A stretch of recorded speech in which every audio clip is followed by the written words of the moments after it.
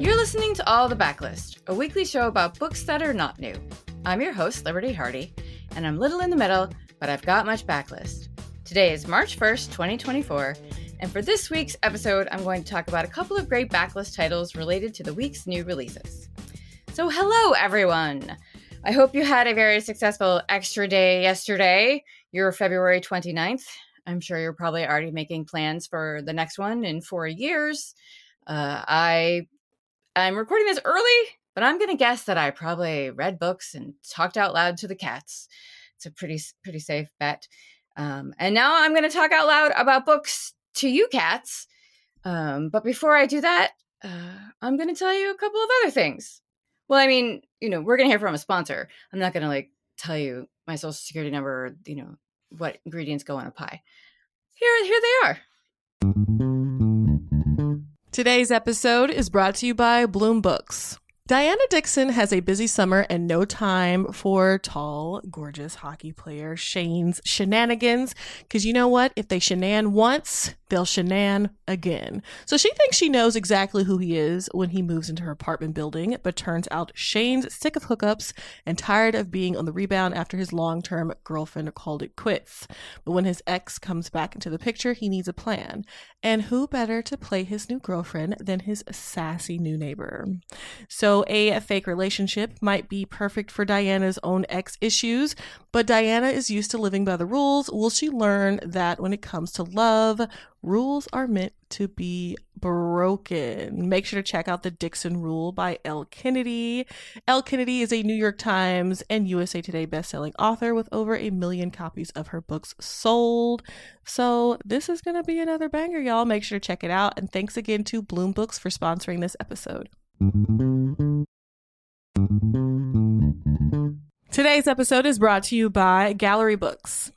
So Anna Green thought she was marrying Liam West for access to subsidized family housing while at UCLA, which is an interesting reason to marry someone, but in this economy. So anyway, she signed divorce papers when the graduation caps were tossed, and she thought she was done. She wasn't. 3 years later, Anna is a starving artist living paycheck to paycheck, while West is a Stanford professor. Now, he is part of a conglomerate. His family owns this mega grocery store chain. He's not interested in working for them, but he is interested in those greenbacks, honey, that come in the form of a $100 million inheritance. To get it, he has to be married for 5 years. That's where our girl Anna comes back into play. So the two will fake a marriage, but as he gets to know her and gets to appreciate the feisty, foul-mouthed, paint-splattered girl that she is, he'll begin to wonder if the money is worth the love of his life. Pick up The Paradise Problem by Christina Lauren to find out if it is. And thanks again to Gallery Books for sponsoring this episode. Okay.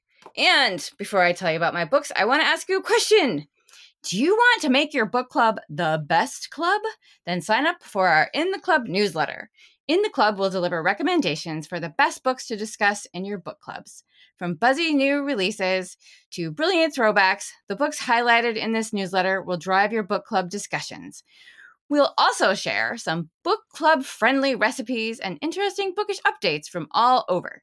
If you become a paid subscriber, you get even more recommendations plus community features. In other words, we'll keep you well met, well read, and well fed. Visit bookriot.com/intheclub to sign up. That's bookriot.com/intheclub. Okay, so this week, February 27th, was an amazing new release day. So many great books. And one of the books that I really enjoyed that came out this week was Kindling by Tracy Chee. Although I don't know if I liked it better than the last one I read. I can't tell. I love them both. The last one I read is called 1,000 Steps into Night by Tracy Chee. I talked about it when it came out 2 years ago. It is an amazing YA Japanese-inspired historical fantasy, and it was a finalist for the National Book Award for Children's Literature. It's about a young girl named Miyoko. She lives a pretty uneventful life as the innkeeper's daughter, In their land of Awara, the girls and women of her village are thought to be better seen and not heard. They're oppressed by the patriarchal society in the land.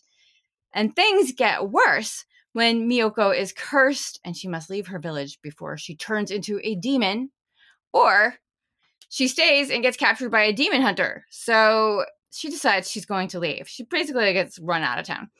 So she goes on a journey to find someone to reverse her curse. Along the way, she befriends a sassy magpie spirit and is vexed by a demon prince, and also has to avoid those pesky demon hunters. And while she has all this going on, her curse is giving her powers.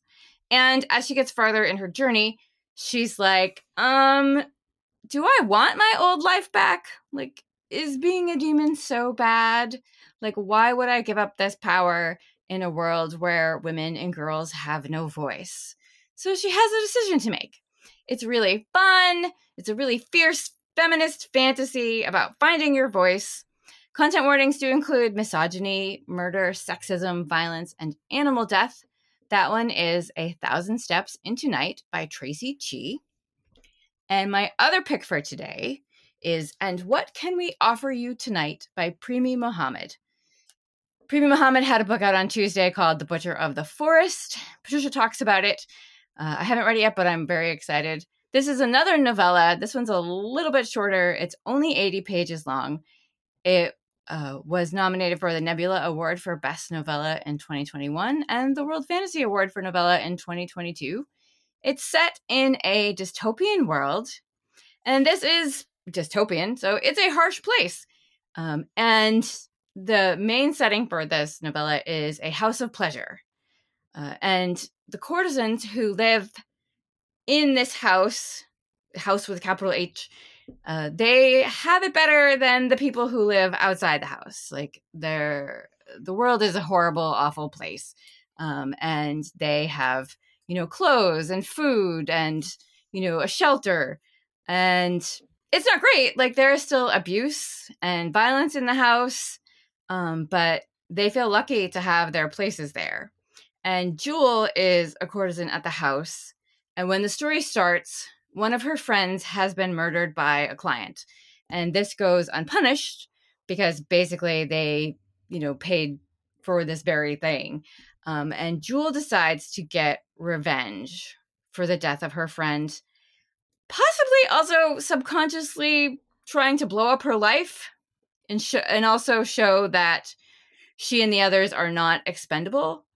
But complicating this, because right now it kind of sounds like, a fantasy Unforgiven. Complicating this is the fact that her murdered friend comes back to life. Like, is still there. It was so unusual, and I loved the writing. It kind of lulled me into a trance. It was just so inventive. It's also super grim and sad, and I loved it. It was one of those books I finished and was like, that was really hard. I loved it. What's wrong with me? Kind of books. But it's so good. I do want to give content warnings for violence, sexual assault, and murder. That is And What Can We Offer You Tonight by Premi Mohammed. And for Dealer's Choice this week, I just got a couple of books the other day, like one right after the other, that seemed kind of themey, and they're both pretty short, so I thought I would read those next. The first one being Haunt Sweet Home by Sarah Pinsker, which comes out September 3rd. I love Sarah Pinsker's books. We Are Satellites. Sooner or Later, Everything Falls into the Sea. It's just so great. She wrote the novel, I'm forgetting the title right now, about the virus that makes it so everybody has to stay inside. It came out like a year before the pandemic started, which was very eerie now. This is a tour novella about a young woman who gets a job as a night shift PA on her cousin's haunted house makeover reality show. And the other one is called Hampton Heights, One Harrowing Night in the Most Haunted Neighborhood in Milwaukee, Wisconsin by Dan Coyce. This one comes out on September 17th. Coyce is a writer, editor, and podcaster at Slate, as well as the author of several books, including the novel Vintage Contemporaries, which I have around here somewhere. Like I said, this is also pretty short. It's only 208 pages. It's about 6 middle school paper boys in 1987 who visit an unfamiliar neighborhood in Milwaukee, and they will be facing literal and metaphorical monsters. It's being billed as Stand By Me meets Stranger Things. Sounds like a good time. So that one is Hampton Heights by Dan Coyce. The other one was Haunt Sweet Home by Sarah Pinsker. And that is it for me this week, book lovers. Visit bookriot.com/intheclub to sign up. That's bookriot.com/intheclub. Thank you to our sponsor. Thank you to our awesome audio editor, Caitlin Brame. You can find a list of the books I mentioned today in the show notes by visiting bookriot.com/allthebooks. And if you're a fan of all the books and you want to give us a treat, you can leave a rating or review on Apple Podcasts or Spotify or wherever it is that you get your podcasts. It helps other book lovers to find us. And if you want to talk about books or see pictures of my books or my cats, you can catch me on Instagram at FranzenComesAlive. I'll be back on Tuesday to tell you about the week's great new releases. March 5th, huge new release day. And for more recs or general bookishness, check out bookriot.com. And don't forget to check out our full stable of podcasts at bookriot.com/listen or just search Book Riot on your podcast player of choice. Have a great weekend, kittens, and happy reading.